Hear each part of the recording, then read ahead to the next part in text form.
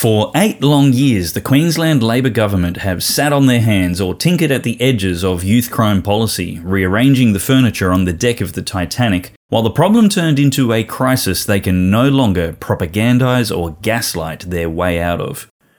Voters from southeast Queensland to far north Queensland and Mount Isa in the west are frustrated to the point of contemplating taking the law into their own hands after the constant failure of lawmakers.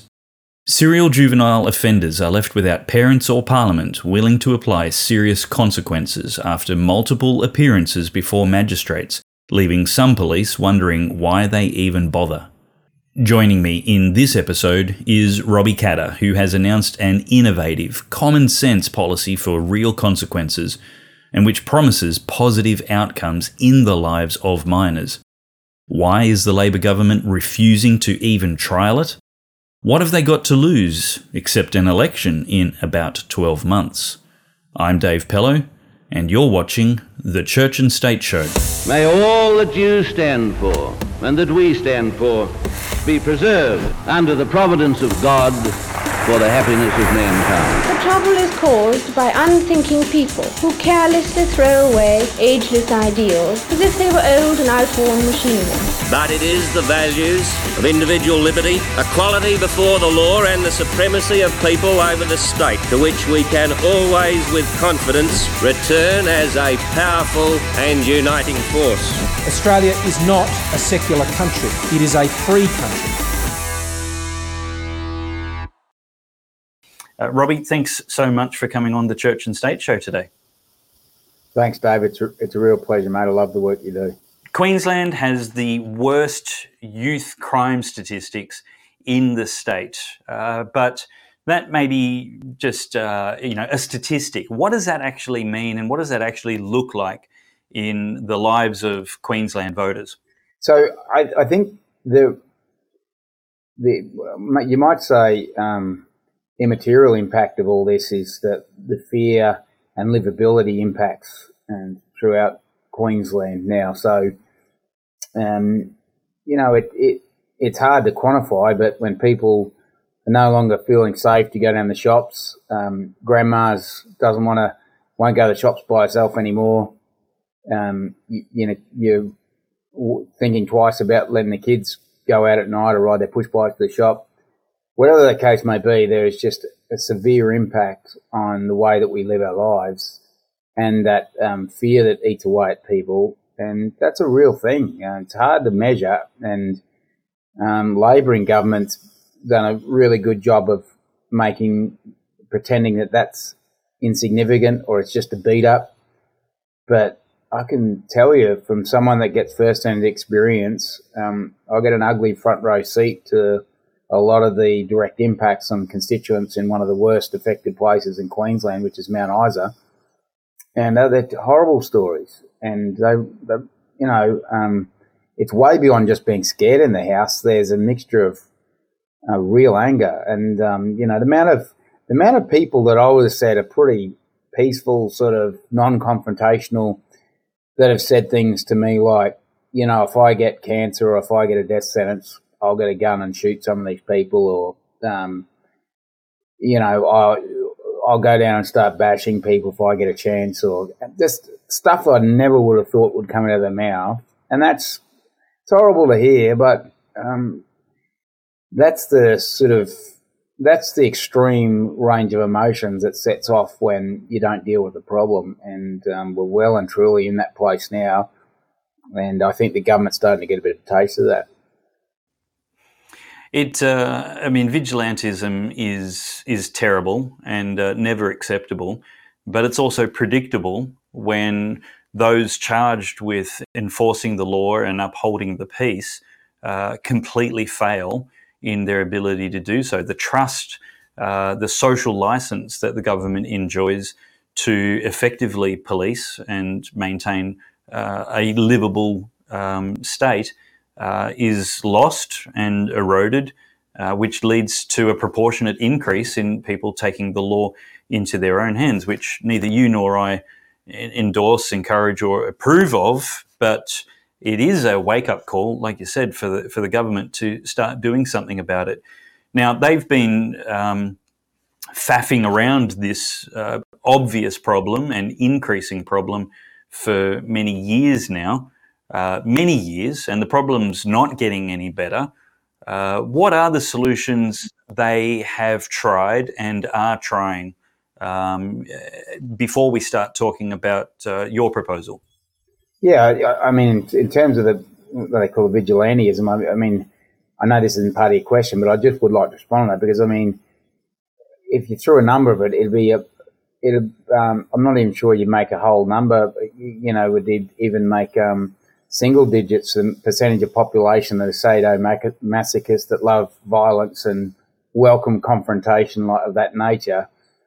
Most people don't like approaching confrontational situations, let alone criminals, and that's the extreme position people have been put in from the lack of action. So I just say that if there's a man in a house with a young wife and young kids or elderly parents, and he feels like there is no other option to defend his family, he is going to consider things that make him uncomfortable because, I mean, how could you live with yourself if you let your family get hurt by some random thugs breaking into your house? You would do the things that you really, really don't want to do, and shame on the government for letting it get that far. Well, I think that's the only, rationale you could put behind it. I do get really annoyed when the government, they, I think one of the comments was made in Rockhampton when they all went to the fellow's house that had, I'm not sure that all the circumstances that surrounded it, but it was a vigilante group and they went to the yard and the police were there in big numbers, and the comment was made, we wish we got this sort of response when we were being attacked by these same people. So, I think that's a good summary of where we are in this situation. But when you say what has the government done, I think it's fair to say the government's being dominated by the left and the civil libertarians. And there's actually a lot of rationale in their approach with saying, like, no human's a bad human, we rehabilitate them, get in early. That's all. I actually buy into that. I think there's a lot of rationale in that, but there is a point of practicality where you hit a point, and I was only having a discussion on this today with someone. It's not that I disagree with the rationale of that, but the practicality. Say Mount Isa, so we've got 30, 50 bad kids.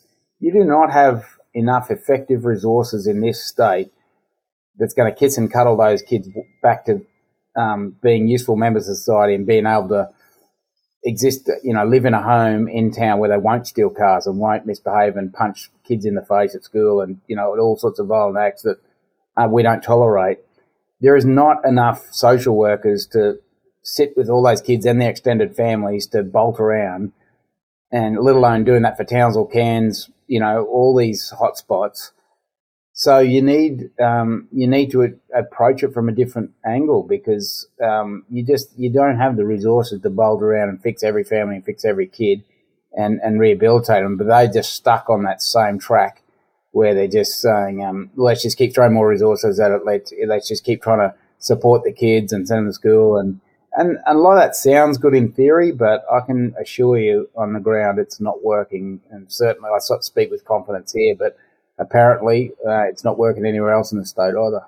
I actually think that it's a little bit bleeding heart, hippie beatnik kumbaya rubbish that there's no such thing as a bad person.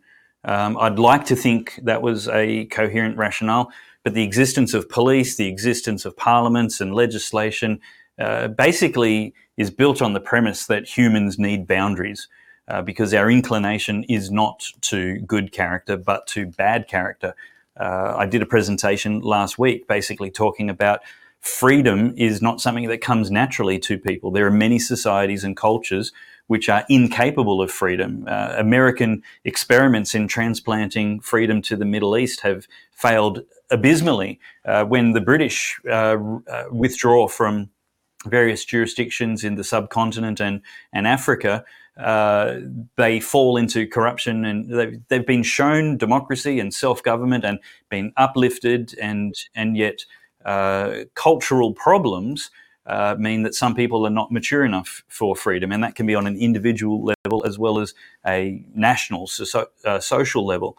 So I think the reality, and this is where your solution, which we're going to get to shortly, is actually genius, is that these kids have not been taught how to be good citizens. They've not been taught how to develop good character and actual genuine virtue, not virtue signaling, but morality and a sense of sobriety about how to use freedom, the freedom that we want to give them and the freedom that they deserve in the dignity of their humanity, is a skill that needs to be taught.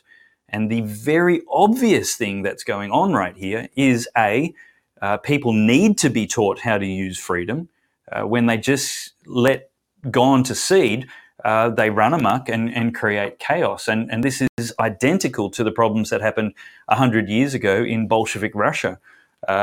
Children went chaotic and were causing all kinds of massive social problems because the family structure was eroded in that culture by communism. And they had to undo some of that social engineering, which they'd tinkered with. But right here, we're again going to be commonly talking about breakdowns in family. Some of the data I've seen in your policy is that more than half of these kids are not engaged in any kind of education or training. They're not in school. Nearly 10% of them are victims of fetal alcohol syndrome. That's a pretty good indication of poor parenting. More than nearly a third of them are in unstable housing and accommodation settings. And more than half of them, this is the tragic one, more than half of them are exposed to domestic or family violence. Now, what we have to implement here is the last course, and I'm a big believer in parental rights, but what your policy of this relocation sentencing is genius for is the intense kind of, you're going to call it therapeutic parenting and counselling and other things like that, but it is parenting. What they actually need is role models and teachers who remove them from these bad toxic influences and environments that they've been brought up in, socially and familially, and actually try and give them some long-term, at least 6 months worth of training. Let's actually move to the policy now. I've rabbited on a fair bit, but I'm actually maybe is a bit triggered because I think it is a bleeding heart sentiment that everybody's good, and I think it's a proven false premise just by the way we structure society, but also by the results. I mean, left to their own devices, these kids are not. And look, there's been lots of abuse and trauma in their lives, which they can partially blame this for. So let's get into the details, unless you want to respond to my little tirade on everybody's fundamentally good. Yeah, I'm not sure to respond to that, but I really appreciate your comments on the freedoms thing. That resonates with me. I think my colleague Nick Domino coined the phrase this morning, saying it's like pouring concrete. If you don't have the formwork there, it'll go everywhere. But you need some rules and boundaries for these kids, and they're begging for it. It's interesting. An interesting observation I've made is, so we had the Australian Defence Force sent one of the Aboriginal families from Townsville, Smallwoods, I think it's Lee Smallwood, came out to Mount Isa, and we're talking about opportunities in the Defence Force and for the Aboriginal kids out here, and some of the hardcore, what I'd say inverted commas, activists in Mount Isa, and the lefties had never, they'd short circuit their brains sort of listening to these comments, because they're there saying, bloomin' oath, send these kids to Defence Force, a great thing for them. Put the kids in the army, and the amount of Aboriginal parents or inverted commas elders I'd have in my office in Mount Isa saying the same thing. What these kids need, send them out to get them in conscription, put them in the army. And they're the same people that down in Canberra and Brisbane, they're saying, these people want a voice and they want cultural solutions. And I think, well, that's not what I get when I'm in my office, which makes me probably a lot braver to talk about this stuff, Dave, with a bit of freedom from my end, because I know what they're telling me, and pretty confident that they want similar outcomes that we want. They know kids need these boundaries, and that, just letting them work it out for themselves and trying to find this stuff, it sounds good, but, the one really bankable thing you said is there's a lot of hippies and do-gooders that dominate the space here, and they've had it their way for too long, and we're living the experience of what their solutions are. That's right. Ronald Reagan said that we didn't inherit freedom and we won't pass it on to our children in the bloodstream. It actually needs to be taught to them and handed on, or it will be lost. I compare freedom to, in my speech last week, I compared freedom to a musical instrument. Give me a guitar, a piano, a drum, a trumpet, and freedom. And I'm going to make a racket. It's going to be painful to listen to me and to be around me when I have freedom with that instrument. So what I actually need is thousands of hours of practice and hundreds of hours of training and instruction. And maybe after a decade, I'll be good enough to listen to. It's the same with freedom. You've got freedom, and what you can do with freedom might be quite ugly and destructive if you're left to your own devices with it. But if you're loved, then you'll be taught about the disciplines of how to use that instrument. In this case, in this metaphor, we're talking about freedom. So what's the concept with relocation sentencing? Why do you think relocation sentencing is going to be at least part of a significant solution to the youth crime crisis we have in Queensland? Yeah, I'm glad you wisely emphasised part of, because this is not set and forget, plug and play. This is a part of the solution, but very practical. I think Dad came up with the concept about 7 years ago. I don't know who he's talking to, but yeah, it was first Australian up here that he'd said. I think they call it Boojega or something, which was their banishment from wherever he was from, and you thought, well, you always feel a bit safer because no one's going to pull the race card on it if it's Aboriginal man telling you this is what we did, or so it's that's been a lot of our style in politics, is something that makes sense but getting the right endorsement from the right people. And we just started saying it 7 years ago that best thing to do with these kids, send them out bush, and we put some sort of principal positions down, but and everyone you'd meet, it just kept getting strong endorsement from we were canvassing it through all our dealings, and as a politician you meet thousands of people each year, and you keep road testing the policy, and then we put it to a formal policy, and we had a really big week last week when we released it to the public, because there's such a strong appetite. Probably the timing was right. Everyone's so fed up with it all and desperate for a solution.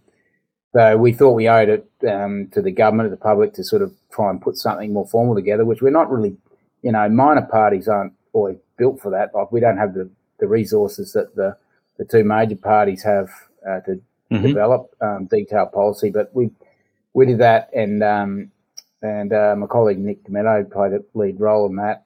And so basically, it's just saying that at the moment the magistrates have two alternatives. They can send them back on the street with bail conditions, or send them to the youth detention centres, Cleveland Bay or the one down south. And everyone up here in North Queensland goes to the Cleveland Bay Detention Centre.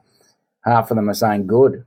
That's where I was intending to going. Like, I get beaten up at home. It's if I get a job, they steal the money off me. If I do it, everything's bad. Either I can go to Cleveland Bay, or my mates are there. I can learn some new criminal tricks.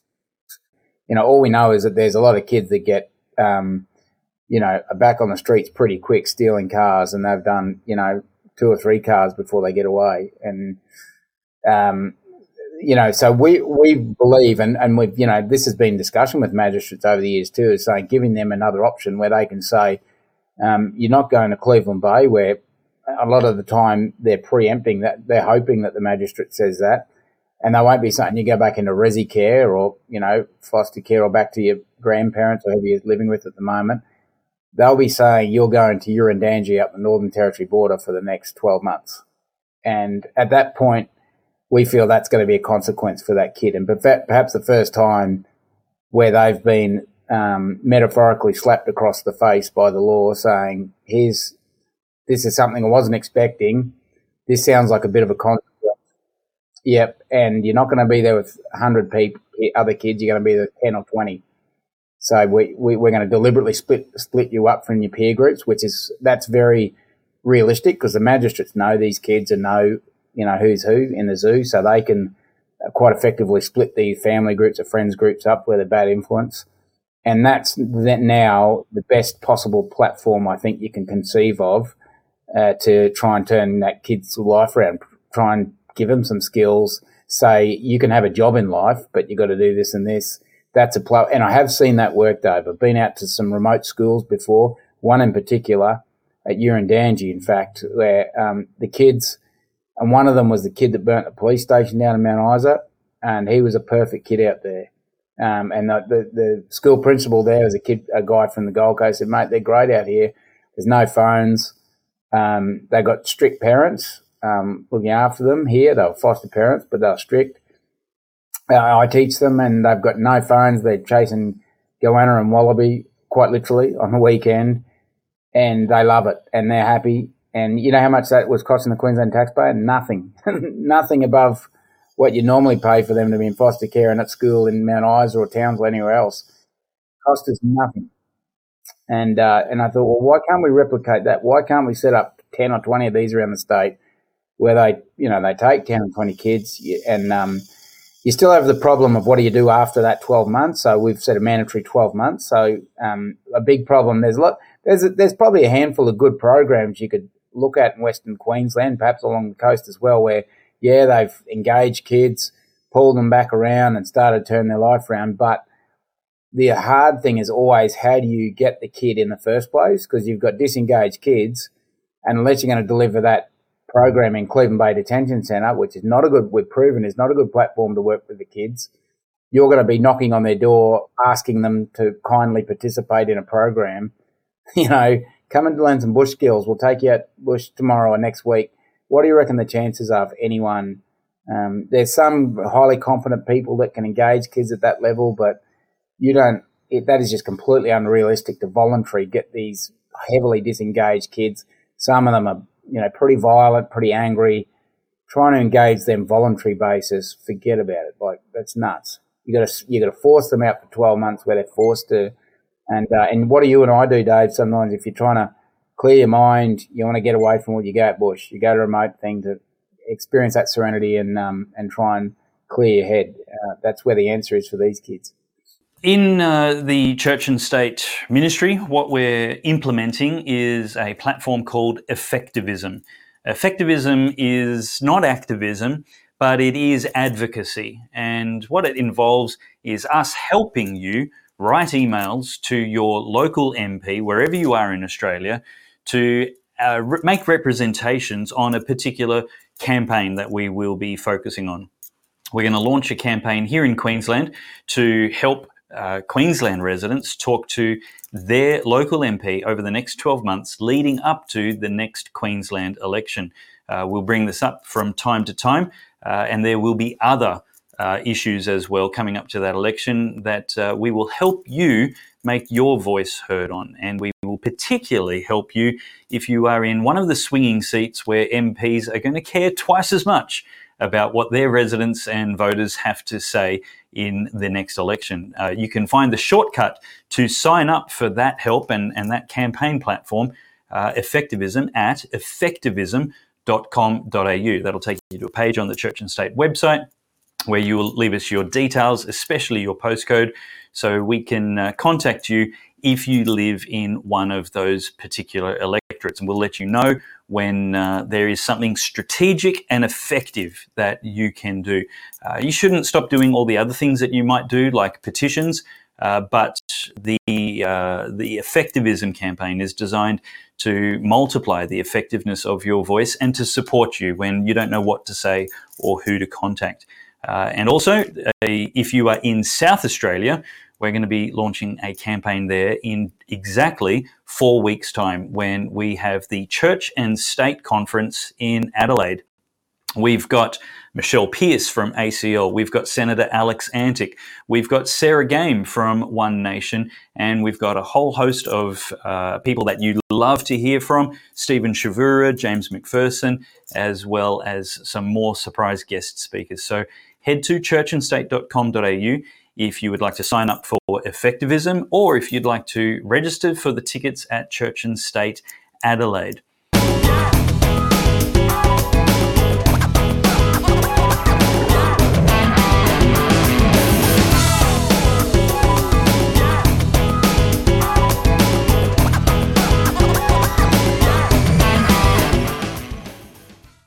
I'm talking with member for Traeger in Queensland, Robbie Katter, who has this week with his party launched a policy about remote relocation sentencing. Relocation sentencing is a solution to help tackle the youth crime crisis that is bad across the nation, but worst of all in Queensland. The four main features of this policy is that children are taken out of the area where they are getting the worst influences on their criminal behaviour and probably dangerous home situations as well, and they are moved remotely. So the first part of the feature is the sentence has to be in a remote location. Second, it has to be mandatory that we actually do these things where there are children who are repeat offenders and not learning the first time they've been brought before a magistrate, then maybe on their second or third appearance, the policy or the law would be, well, son, you have to go and spend 12 months out bush, and we're going to see if we can't teach you to be a good citizen. This isn't necessarily about locking them up and putting them behind iron bars. These are kids who have had a lot of negative formation, but the years of formation aren't necessarily over.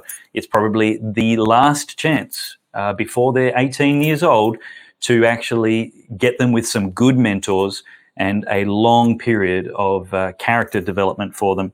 It is for a fixed term. The feature I've seen is that it's for 12 months, but there is an assessment at 6 months that might show some early graduation, if you like. And the fourth thing is that it has to be intensely rehabilitative. It's not just set and forget, throw them away and lock away the key. It's actually looking for good outcomes for these kids, to change behaviours, to deal with traumas that have happened in their lives, to teach them life skills, practical training and education. I, for the life of me, can't think why the Labor government, who has been dominating the parliament in Queensland for so many decades, but for one or two brief flash in the pans where they were in opposition, can't think why they have a problem with this. What exactly are the arguments they are raising and saying is a problem with relocation sentencing? Why haven't they grabbed it? The obvious answer to jump to is it's not their idea, and I think there's probably an element of ego in there. I think probably the next best answer is that you've got government departments paid a lot of money, they've got all the degrees behind them, and they didn't come up with this answer, and they've spent the last 5 years feeding the government lines to demonstrate how crime's not actually a problem and that it was a media beat-up. I think as recent as maybe 6 months ago, there was one of the Labor MPs in the media just recently still saying it, but you had all their staffers and the Premier and her team all up until about 6-12 months ago saying, it's a beat-up, it's not as bad as you think, we're getting on top of this. And the departments were all complicit in that, and now they're going to have to say, actually, yeah, we were wrong, and we weren't informing you honestly, and then they've got to come up with some answers on top of that. So someone coming from the outside giving answers, you can imagine the amount of pushback they're going to give because their reputations and perhaps even their jobs rely on it. So you've got all that infrastructure of public servants in behind up against you, and it's new and it requires them to think and make a decision because it's not going to come from the department, and I think they're very bad at that. They don't have the maturity or maybe the life experience as a government to sort of say this makes sense, we're willing to back it. They're probably the best reasons, I'd say, why they haven't. And, to top it off, apathy and lazy. It would take effort to do it all. So I think it's a combination of all those things, Dave. Are they yet at the point? I would hope that the evidence is now incontrovertible, that the status quo is an abject failure and something urgently has to be done, something innovative and something not simply a variation on themes tried before. Is the government at the point where they're facing this head on and agreeing with the reality of the severity of the problem?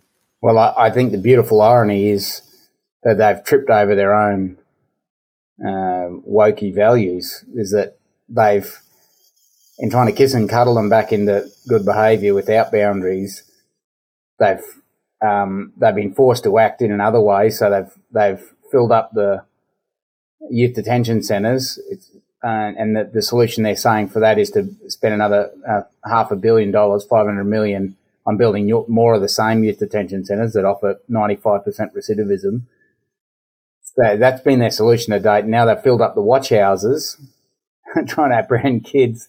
So now they've got all the civil libertarians and all the wokies saying, get these, you're breaching human rights, and you had the Greens, and I might add the LNP, both saying that you can't have this kids in watch houses. And so, well, as far as I'm concerned, it's better than having them on the streets, like having them in the watch houses. But quite right. They're scared of now. It's doubled back on them, this. So now that all the wokies are attacking Labor, saying you need to do something with these kids, and they're not prepared to dumb back on the streets and carry the political risk to do that and have the backbench revolt of all these Labor MPs in regional areas are getting smashed. So they need a solution. And so I don't think it's because they've come to their senses and think, actually, this did make a lot of sense. They're just desperate for a solution. And thankfully, mercifully, I think there's a solution on the table that's really practical and actually does take us in the right direction. So none of it's from good judgment or good, and perhaps not even good selling from us. I think it's just been a convenient set of circumstances that we find ourselves in. And I find a bit of comfort in the fact that the wokey agendas sort of force them back on themselves to do something decent. It is imploding all around them. Look, I love the idea of prison farms for people, rather than putting them in institutionals and making them criminal schools on how to be more criminal than when they went in. I love the idea of putting minimum security prison farms out there, giving people the dignity of work, fresh air, removing them. And I'm even talking about adult prison populations. I think it's very uplifting and empowering and dignifying. And I don't want life for people who've broken the law and become toxic to society or dysfunctional in society to be given a cushy couch and pay TV, internet, and access to all the illicit supplies of an urban community. But to give these people this opportunity at genuine rehabilitation is fantastic. I think the need is, and I'm sure you agree, it's not bleeding heart to have compassion for these kids and say through bad decisions or bad circumstances or a combination, they've had a really bad start to life. What can we do to change the direction of their course? I think that's a responsibility that we should at least ask the question, what can we do? And try and come up with a constructive answer. So tell me what life on the farm looks like. How far away are they from the nearest Macca's or supermarket? What's stopping them going for a long walk? Are we talking, 12-metre fences with razor wire? And what do they do when they're there? What does it look like? And what will they do for 6 to 12 months? Yeah, good one, Dave. If I can go back and not answer your question for a second, just comment on a couple of things you've touched on already that I think are really important before we advance anymore. But just, I think so many issues, and I probably deal a lot more in Aboriginal issues than most other MPs. It's very, very heavy. Like I said, 99.9% of the youth offenders here, Aboriginal kids. So I do focus on that area a lot, but everyone tries to complicate it. I don't want to gloss or glaze over that. What you just said, needs to be said again. 99.9% of the recidivist, that's repeat offenders in Mount Isa, are from Aboriginal ancestry. Yeah. Now, if you think they're different breed of people, a different species, which I don't, if you do, and which I think a lot of these lefties and wokies do say they're different, it's cultural, then you'll end up trying to solve the wrong problem. Because my view is it's not because they're Aboriginal or because they're black, anything. That's got nothing to do with it. It's because the family is dysfunctional and, it's a lot of alcoholism. They don't have jobs. They were kicked off the cattle stations 20 or 30 years ago in Gough Whitlam. The railway workers all lost their jobs with privatisation out here. The road crews all got privatised, so a lot of them no longer continue. And a lot of the workplace accreditation and stuff sort of moved in where they were. It was all that sort of shift into the modern economy where they were displaced from employment. That's one of the biggest contributors out here. It's got nothing to do with culture, if you ask me. But all these academics and wokies from the city saying, no, you don't understand, Rob, there's all this cultural element. I think, no, don't get away from the fact this is a broken family. You fix the family, get the parents into meaningful work, give that kid a future, some vocational training. This is easily fixed, and I've seen it. I've seen these kids work out, Dave, with my own two eyes. There's nothing complicated about it. He needs some purpose, direction, discipline in his life. And that's difficult to offer some of these kids because some of their extended family is completely dysfunctional for whatever reason. So that's where I keep focused on. When they talk about the voice or this treaty and all this other rubbish, that really distracts us from the fact that all we're trying to do here is give that kid purpose in life, give the parents purpose in life. If we keep focused on that, there's some very easy solutions to this. But that's why I get so annoyed when the whole conversation gets disrupted and taken down this other path of all these nebulous. I don't think I've heard anybody say the solution is easy before. Yeah, well, if you focus on those things, it becomes so patently clear how quickly you can turn this stuff around. But we're still a long way from that. So it is not as easy as it sounds, but it certainly is easy to conceive and picture. But to answer your question, this is the beauty of this sort of thing. Like I go back to the example of the school. There's mining camps. I know there's a mining camp becoming available. They're saying in the next few years out here. A mining camp's a heap of dongers. You've got a canteen, the laundry, the bathrooms, the shared ablutions, houses. Now that's what a lot of miners on 150 grand a year, 100 grand a year are living in quite happily. And, so all the civil libertarians, they can't get cranky and that's cheap to provide that sort of thing. You don't need fences out in a remote area. If you put them out in Urandangi, say, that's, right out near the Northern Territory border, about 150 kilometres, 200 kilometres southwest of where I'm talking to you from now, from Mount Isa, right out in the middle of nowhere.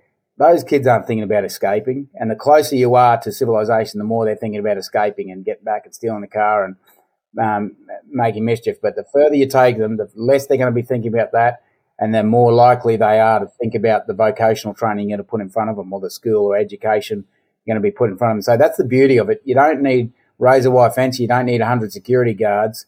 If you break it down to small numbers and remote locations, you'll need minimum people, the right sort of people. And I think the other trap is, you want to try and bring people in with lived experience who don't always get the blue card because they've got, some violent offence in their past, or, a lot of the best worst social workers we've got here in Mount Isa don't have the qualifications, but they've got the buy-in with these kids and the respect and that sort of thing. So that would be, in a perfect world, the sort of people you could procure. But the government loves sending their own people out to these things and most of the time messing it up. So it'll be remote camps, and the further the better, and the more remote the better. And they'd have, vocational training, so you'd have a visiting, always rural work's pretty good because there's a lot of rural jobs for these people out on the back end of it. But, a lot of these kids' parents and uncles would work from time to time for the Shire Council on the road crews, so you would learn to drive a grader, machinery, civil contracting. That's a very real pathway for people, and profitable pathway. I know I've got I'd say Aboriginal friends out here that have started civil contracting businesses Had them, actually one bloke in Cloncurry died the other day. It was about 50 years he had machinery there in Cloncurry. So, they're viable pathways for people. They can see that they can engage in that sort of workspace. I think we get it wrong sometimes when they all say, you can be Jonathan Thurston or you can be a sports star or a movie star. Like, how about you pitch something real to these kids that they can see? There's not too many of us, any of us are going to be sports stars, but heaps of us are going to end up on the graders, the loaders, and the mine jobs, whether you're black, white, or brindle. So that's a very viable pathway, and that's the sort of skills, and there's a lot of that we already do out here. And if I could just end by saying... And that's not poorly paid work. That's right. And if I could end by saying, we actually have a template of sorts of this. A guy called Colin Saltmere is out here at Camel Wheels, about 5 k's out of town, which is right out near the Northern Territory border. And Colin Saltmere, he took over a main roads camp that the government just gave him because they were probably just going to tear it down or let it rack and ruin.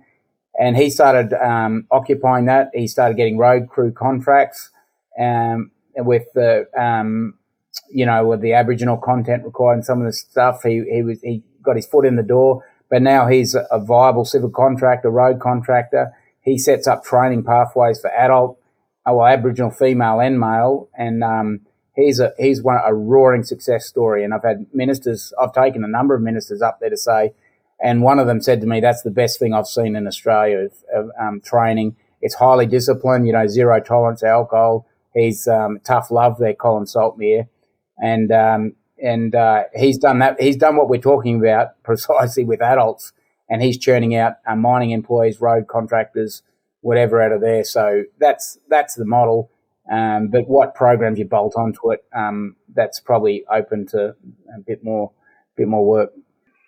It's oozing common sense that you would think politicians and parliaments would grab a hold of with both hands.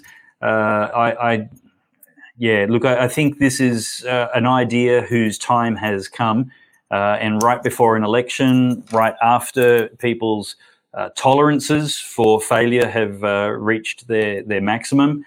I think this is the idea has its time has come. Tell me, what's the reception been like from the non-Labor members of Parliament in Queensland?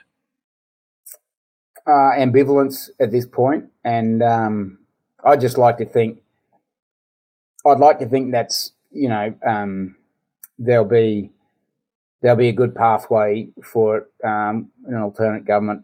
There's no evidence that now, but common sense has got to come to the fore at some point. And how can David Crisafulli not be grabbing onto this and saying, "Love it, Robbie. We'll work with you. Align with us to form a government, and we will make it happen. Whether we need your numbers or not, this is fantastic. We're going to run with it. Thank you." I mean, surely that would be an electable opposition leader. I think so. And to his credit, Dave said we're prepared to look at everything, which is a pretty strong signal that, one of his members sort of ran at the media and said, it's rubbish, we wouldn't look at that. But Dave is a lot smarter than that and said, we'd look at anything, and I'll take that as it's better than a no, and I'll take that as a pretty strong incentive to keep going, positive sign. Yeah. So I don't know what would be stopping. I don't know what would be holding them back at this point. Maybe it's a play it safe sort of small target strategy that they want to take down Labor with. And I don't want to be too critical.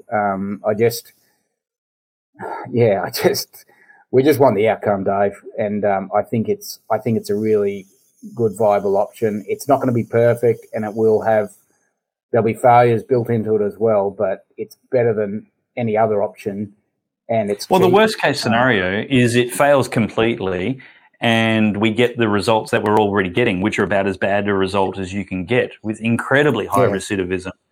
And so there's literally nothing to lose by giving this a crack. It's not a waste of money, and you can't get worse results. Yeah, I was talking to a mayor the other day and said, I don't support this, Rob, because, you need to wrap these supports, which is sort of the civil libertarians line. You need to keep these kids close to the supports where they can, help them rehabilitate. To which I responded that they're not getting that now. Like, they're not whether they're available or not. They're usually not available in Mount Isa, but if they are available, they're not engaging with the kids. So that's not happening. So it may as well not happen out bush, because at least out bush they can't go back to the resi care at night and steal your car. So, that's right. Like you said, even if there's fails and we're not rehabilitating kids, at least they're not back on the street stealing your car the next night. Yeah, look, I can't help but think for most of these kids, the best thing would be to never go home, to do 6 months, 12 months out bush and find an employment path and a career path that leads them away from being back home for long periods of time for the next 5 years. They get employment somewhere. They go straight from this, let's call it a vocation program, detention vocation training, and then they go straight into a job. They start making money. They start earning dignity. They get educated. We need to wrap up, but I see the comparative programs in Missouri have kids learning as fast as every other kid in mainstream schooling and graduating high school at really high rates. I mean, employment skills, education, breaking the cycles and the support structures for criminal behaviour.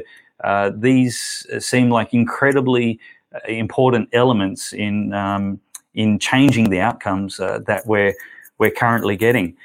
Where can people go to find out more about this policy from Katter's Australia Party? Robbie? Yeah, just on the KAP website is the best place for that, or in our social media.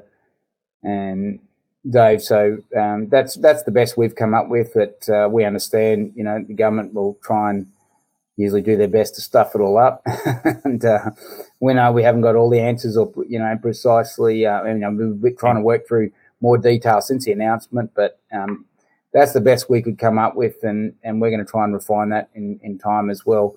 And we'll be pushing that very hard in the government for the next few weeks, because I think the time is right for a change in their approach. I think there's too much political pressure, and I think they're ready to break on this. If you would like to write an email with our help to your local MP to encourage them to embrace this policy with both hands, or something else if they want to put their own name on it.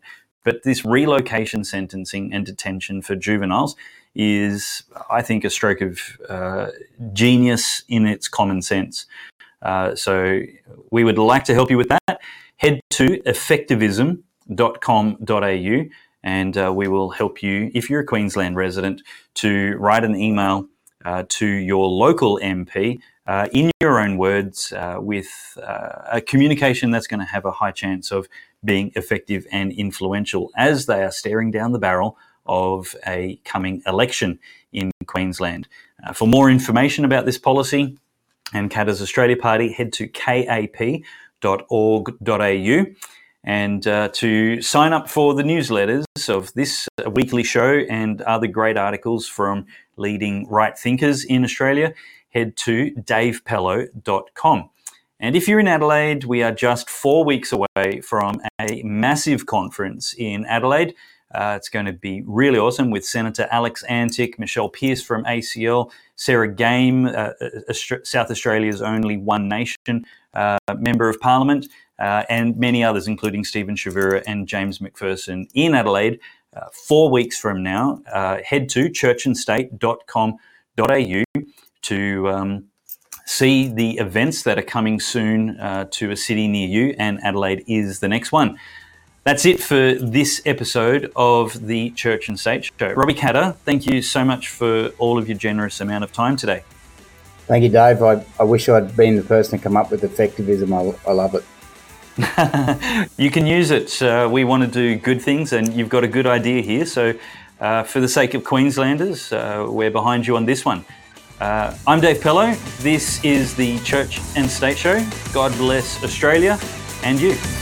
Today, we need a special kind of courage. Not the kind needed in battle, but a kind which makes us stand up for everything that we know is right, everything that is true and honest. We need the kind of courage that can withstand the subtle corruption of the cynics, so that we can show the world that we are not afraid of the future.